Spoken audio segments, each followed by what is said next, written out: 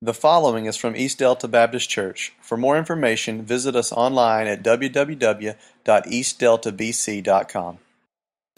Hopefully you know, husbands and boyfriends, that today's Valentine's Day. If you're just finding out, that's okay. You didn't waited too long.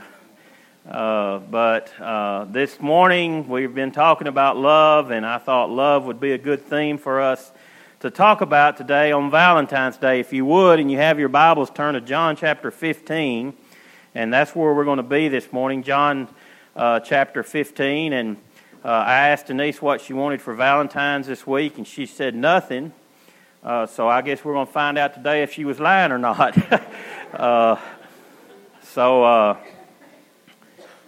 We'll see. I wonder how many of you remember the story about the origin of Valentine's Day.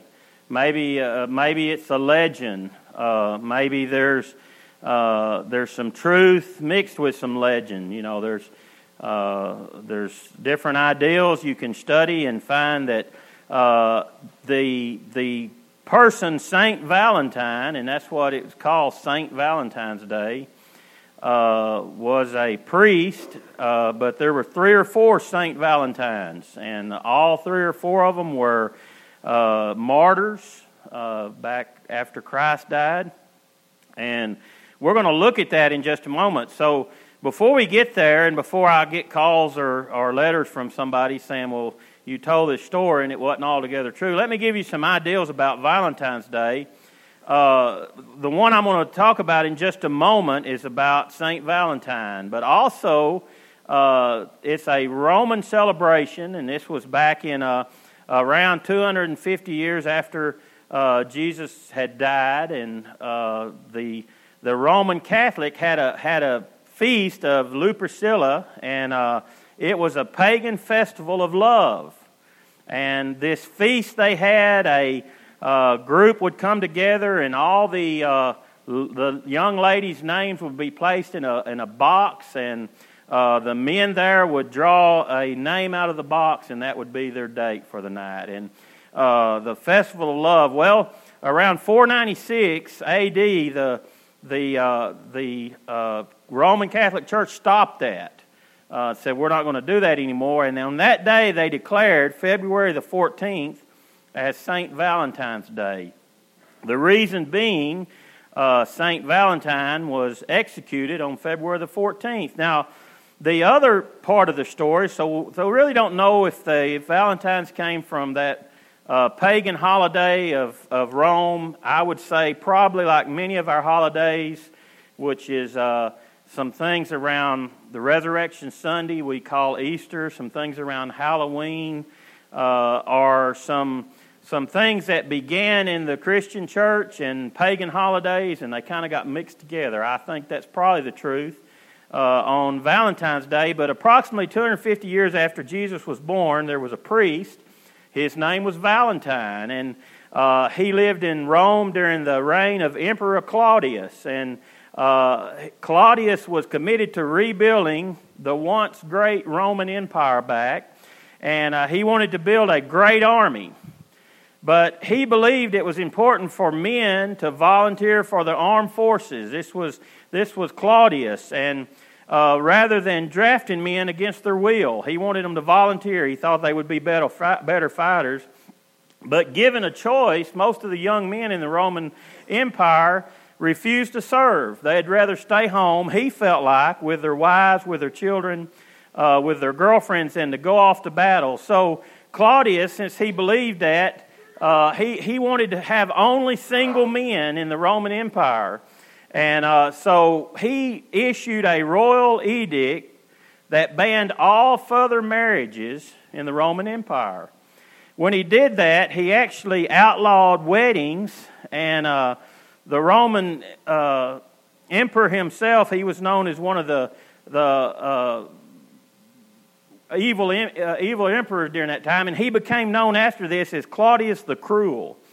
Now, Valentine thought it was ridiculous. He was a priest, and he thought that was ridiculous, so one of his favorite priestly duties was to marry people. So after the emperor Claudius had passed a law, Valentine kept secretly performing marriage ceremonies. He would bring couples in. He would whisper the words of the ceremony and all the time listening for soldiers to come. And one night, Valentine, he heard footsteps of soldiers coming. He was performing a marriage ceremony.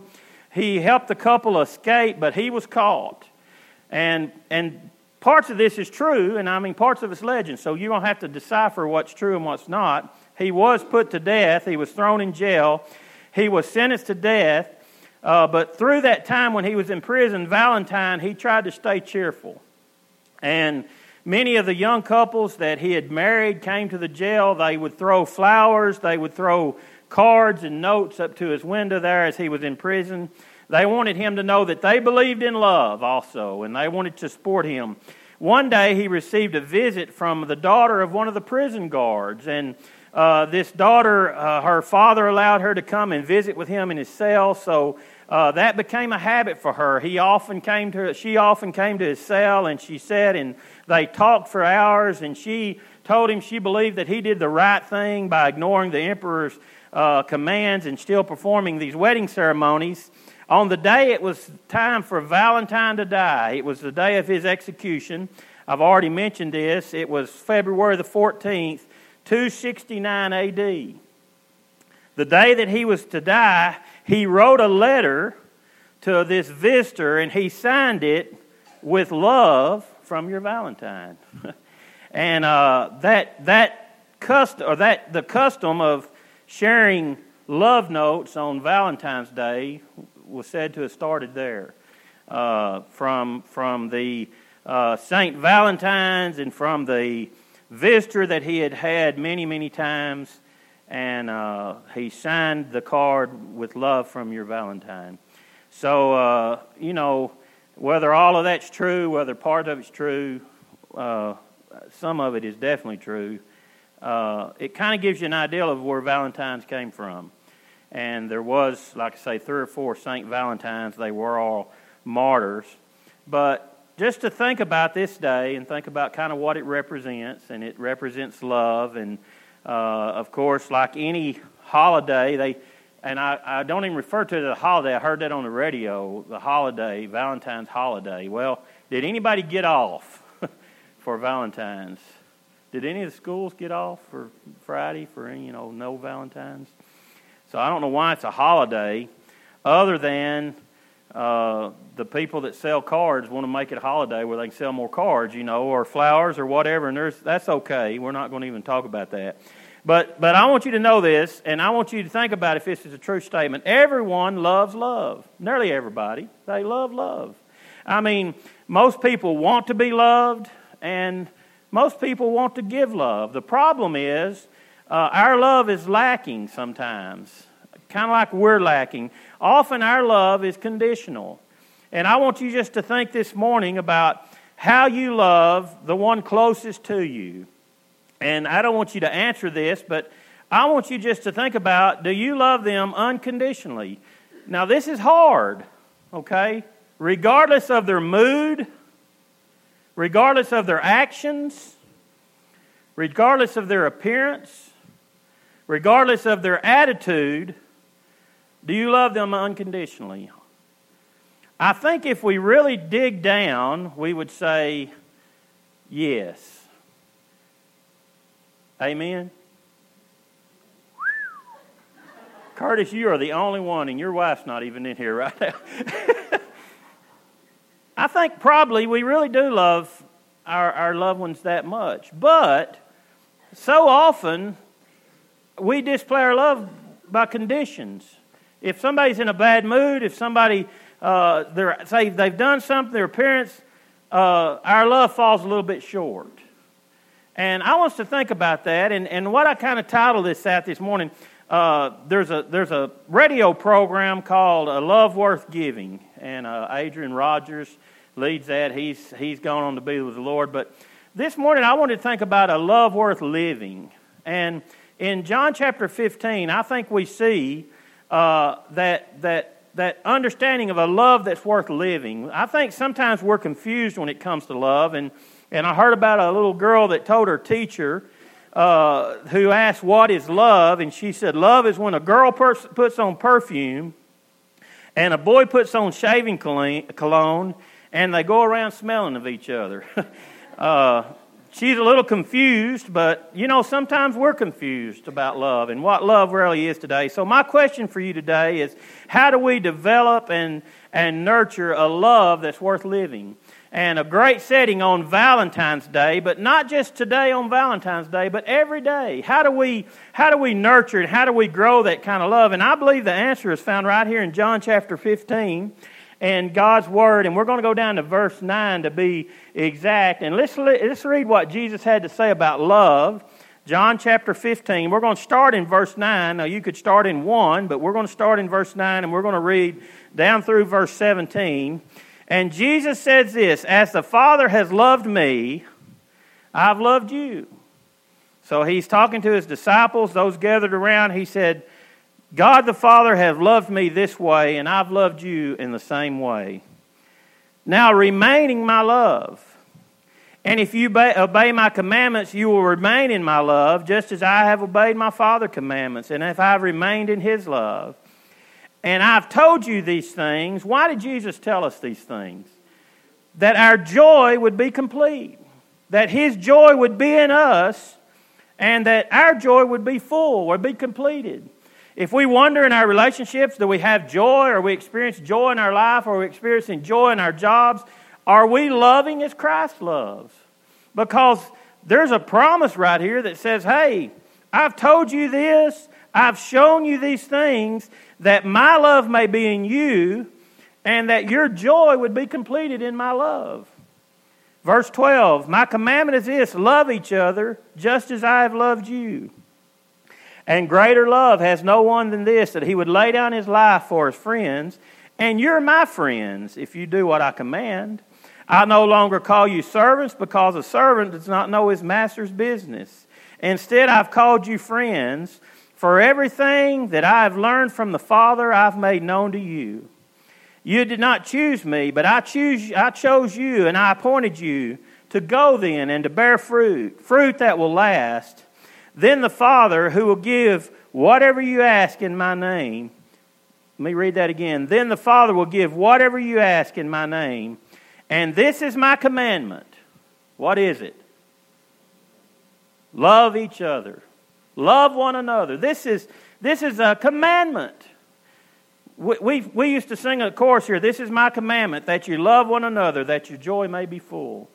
So this morning, as we think about love, and we think about cultivating this love, and Jesus had a lot to say about love, this passage of Scripture is no exception. Matter of fact, during the course of his last evening with his disciples, which began in John 13 and goes all the way through John 17, Jesus uses the word love 30 times in 18 different verses.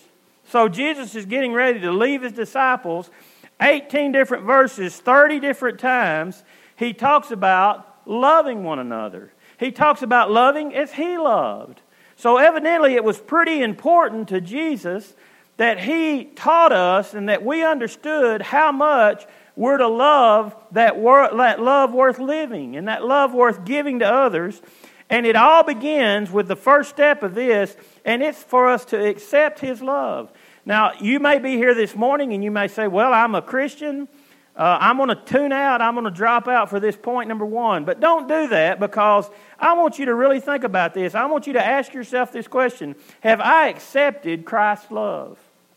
Have I really accepted Christ's love? Jesus knew that it was time for him to leave the world. He knew that when he left, his disciples were going to be there without him. And he wanted to spend time with them, show them the extent of his love. He wanted them to understand the depth of his love. And he said this, "I have loved you even as the Father has loved me, and live within my love." He told them, he said, "I love you."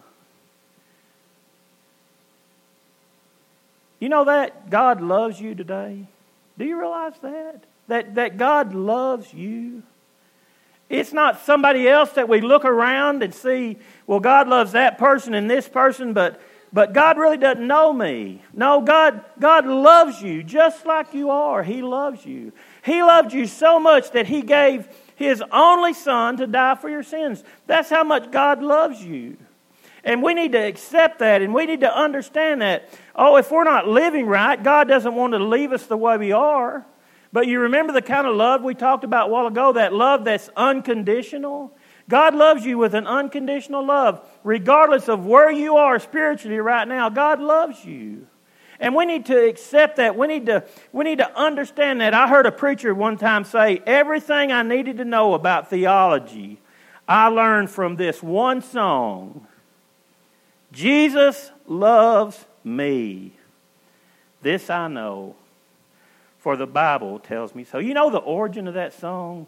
The origin of that song is, it first appeared in the form of a poem in a children's novel written by Anna Warner in 1859. And one of the characters in the story is comforting a dying child with these words, Jesus loves me, this I know, for the Bible tells me so. And a few years later, William Bradbury stumbled across this little poem in this children's book, and he wrote a tune to it. He added a chorus. Within months, that little old poem out of a children's book spread across North America like a wildfire. Because the simple poem, the simple truth that's well known, I would think probably nearly everybody here knows that song, and probably everybody here could sing it. We might be a little rusty. I sang it this morning to make sure I could. I'm not going to sing it right now, but I did get through it all and remembered all the words. Jeremy, you might have heard me in there singing, Jesus loves me. But I thought, I remember that song. So that I think the reason that song spread so fast and why so many people know it and so many people have heard it is it's a simple song of universal truth. That Jesus loves me. And Jesus loves each one of us. The most simple, significant, profound truth known to humanity is that Jesus loves me. Whether you've been to seminary, whether you've got a master's degree, whether you've got a doctor's degree, whether you've had years of Bible study, you've dug deep into God's words and you have this great understanding of these certain mysteries, there's nothing more significant than knowing and understanding that Jesus loves you, that God loves you. And I hope this morning that as you begin to really think about and concentrate on that truth, that you'll accept that love, that you'll really say, God, okay, I want you just to love me. I want you just to love upon me, God. Do we ever say that to God? God, I just want your love to be poured out upon me. Because after all, your love never fails. It never gives up. It never runs out on me. And we need to accept that love. Listen to what Jesus said as He's explaining the way that we love. He says, I am the vine and you're the branches. This is John 15:5. I don't think I put it on the screen, but I'm the vine, you're the branches. Those who remain in me, I in them, they'll produce much fruit. For apart from me, you can do nothing. And what Jesus is saying, in other words, as we draw closer to Christ, as we draw closer to Him, as we stay connected to Him, He funnels His love through us. Well, this morning, as I ask you these questions, do we love unconditionally, regardless of what's taking place, our attitudes, what's being said? And for most of us, I'd say we probably don't always do that. How do we get to that point? It's right here. If we remain in Christ, He channels His love through us. So through that channeling of His love through us, we can love others. If you say this morning, I can't love those people. I'm not saying any group of people. I'm just saying those people. Whoever those people are. Maybe they're family members. Maybe they're friends. Maybe there's people that you see on TV. I just can't love those people. Why can't you? And I'll tell you why. Because we're not remaining in Christ. Because He tells us that He's going to channel His love through us. There's greater love than no one would have than to lay down His life for our friends. You know what? Jesus died for every person. I heard a guy say one time, you'll never lock eyes with anyone that Jesus didn't die for. We used to have that kind of love. So we need to accept His love. That's the first thing. The second thing we need to do as we draw close to Him, as we allow Him to pour His love into our hearts, as we allow Him to channel His love through us, remember the vine and the branches. I'm not just making that up, that channeling His love through us. He's the vine, we're the branches. We accept that love. Well, what do we do next? This is just elementary. Do you remember if you're married or you've been married, do you remember when you first saw your bride or your husband? And they began to love you? What did you do? Well, some of you ran, but what did some of the rest of you do? You returned that love, didn't you? You didn't just keep your arms crossed and keep looking for something better. I mean, if you did, you would have never got married. So at some point, you returned that love. When we understand that Christ loves us, and when we accept that fact that Christ loves us, we need to return our love to Him. And Jesus said that in Jesus' day, the teachers or rabbis, their followers were known as servants. So if you had a teacher in the temple and he had 4 or 5 followers, they were called his servants. And they went with him where he went, and they took care of his business and his little chores, and they were his followers, but they were his servants. The passage that we just read in verse 14 and 15, it says this, and this is a little bit different translation. You are my friends if you do what I command. I no longer call you servants, because a servant does not know what his master is doing. But I call you friends because I have made known to you everything that my Father has told me. So what's Jesus telling us? He's saying, I love you. Disciples, I love you. Folks, at East Delta Baptist Church today, I love you. And as we accept that love, I've told you everything my Father has told me. I've taught you everything my Father has taught me. And I want you to return that love. I want to experience that love. It's one thing to say that Jesus loves me. It's a whole other thing that says I love Jesus. We could sing Jesus loves me all day long without ever coming to that point of saying, you know what? I love Jesus. Can you say that this morning? Can you say within your heart, you know what? I love Jesus. I love God the Father. I mean, for us sometimes I think we miss out on that. I thought about that old guy that he and his wife were having trouble, you know, and they went to a marriage counselor, and old Bubba was sitting there, and the guy was just talking to Bubba, and, you know, he just never told his wife he loved her. And he said, well, I told her when I married her. If it ever changes, I'll tell her again. You know, I'll tell her not again.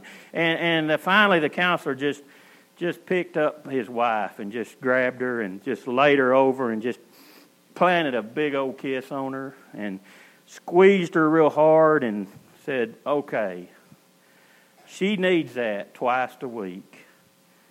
And he said, well, I can bring her on Tuesdays and Thursdays, but I work the other days. You know what? Sometimes we just forget to return the love. I mean, God blesses us. He walks with us. He directs us. He shows us the way we should go. But we just fail to return the love. We just get and we receive and we ask and we request and we fail to return the love. You know, when we sing together on Sundays, when we pray together on Sundays, when we sit together and hear God's Word on Sunday, you know what we're doing? We're returning some love.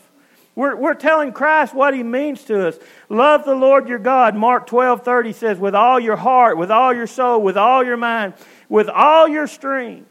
That's how we're to love God. That's how we're to return that love to Yahweh, for Jesus, for the Holy Spirit. That needs to be our driving force in our lives. When we make decisions, when we decide, I'm going to go here on vacation, or I'm going to go do these things, or I'm going to repost something on the internet, is that driven by our love for God?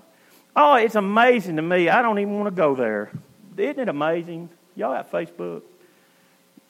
Somebody will tweet something about, boy, this beautiful love of God, and the next thing they'll tweet is some half-dressed woman and go, hot mama. You know, something. I mean, where does that come from? I mean, like I say, we don't even want to go there this morning. Don't unfriend me, okay? That's what I'm going to have. I'm going to go home and I don't have any more friends on the internet. But anyway, do we return that love? I mean, when we understand and we begin to share with others God's love, has it been manifested in our life? Has it been made known in our life? And really, if I was to ask you this morning, how would we? How do we return that love? How do we show God that we love Him? When my first wife, I thought about her constantly. What are you laughing about? Since Mom's not here, I thought about her constantly. Some of y'all are wondering, aren't you? Y'all know what her name was? Denise. Some of you breathed a sigh of relief. Some of you said, it's not funny. But I want you to think about your love. I don't care if it's your first, your second, your third, but I want you to think about when you begin to build a love relationship with your spouse. What did you do? I mean, what did you do with that? For me, this may sound a little mushy, but that's all right. I was just 16 years old when we met. I thought about her constantly. She thought about me constantly. She's not here to say amen, but if she was here, she would just said amen. The reason I know that is back then we covered our textbooks with paper sacks. Do y'all remember doing that? You know, brown paper sacks. You made you a cover on it. And boy, on her books, there was hearts that said Jakey on there. There was words that said Miss Denise Vaughn, you know. So I know she thought about me because she wrote it on everything. I've told y'all about calling. Did y'all ever do this? Just a few weeks ago, I told you about calling and saying, okay, bye, hang up. No, you hang up. No, you hang up. You know, we just had to be around each other. You know, when we were at work, whether we were pumping gas, whether we were at the grocery store, it's just always on your mind. You just couldn't get that person off your mind. It was the reason was you loved that person. You thought about that person. You contemplated all the things and all the reasons you loved that person. And as that went on, what that means is you were abiding in each other's lives, doesn't it? I mean, everything you thought about when you were sitting and you kind of had some idle time, maybe while you were in the middle of your job you didn't, but when you had some idle time, you just think. And maybe back then we didn't have cell phones or anything like that, but you might think, you know what, I'm going to call. I just ought to call and just say hi. You know, I'm going to drop by and surprise her today. And all of those things was you were abiding in one another's love. Well, when it comes to Christ, and God says, love the Lord your God with all your soul, with all your mind, with all your strength, and abide in me, then He's saying, as you love me, we ought to have Christ on our mind every now and then. In other words, as we're at work and we have opportunities and something good happens, we need to just thank the Lord for that. We need to be thinking about ways, how can I demonstrate God's love to other people? Now, I want you to really be honest, and I don't really want you to answer this out loud, but how many of you right now are thinking, you've gone way too far with this already? Man, well, you got to be crazy. I mean, I'm not going to keep God's love on my mind day and night, every hour of the day. What does Christ say? He says, I love you with an unending love. I love you enough that I died for you. If you will love me, if you will remain in me, I'm going to channel my love through you. And when we begin to understand that, and when we begin to accept God's love, we begin to return that love to other people. In others, when we see someone hurting, when we see someone that's had problems in different areas, all of a sudden that love that God has for us comes to our mind, and we say, you know what? I need to minister to that person. I need to reach out, and I need to love that person. And folks, as a church, that's what we need to be doing. We need to be loving one another. We need to be reciprocating God's love. We need to be accepting it. We need to be returning it to Him.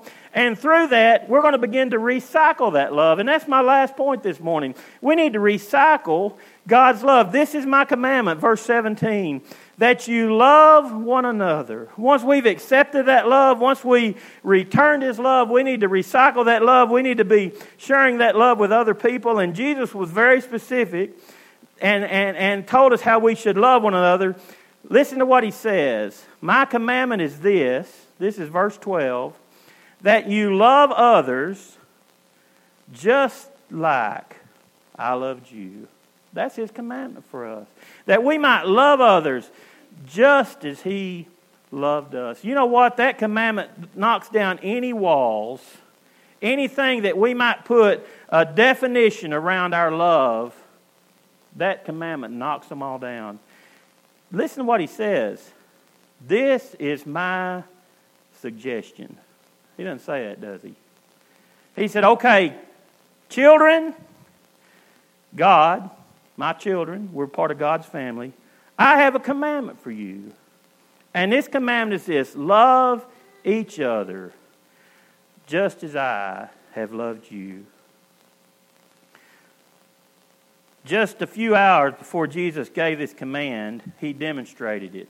Most of you will be familiar with this, but during this time of the year in Palestine, it was the rainy time of the year. We talked about this a few weeks ago. And Jesus has His followers coming, and in Palestine, it's a real dusty place. And we've experienced this around here. That dust would just turn to a sludge. You been there? I mean, you put on your shoes, you walk from your house to your car, and if you step off anything solid, it's just a sludge there. It's just an old, nasty mud. And I want you to just get this picture here. You know what's coming. So you have His disciples that have walked in the rainy season, in that sludgy, muddy area of the streets, caked on mud. You ever looked at somebody's feet that's got caked on mud? Aren't they pretty?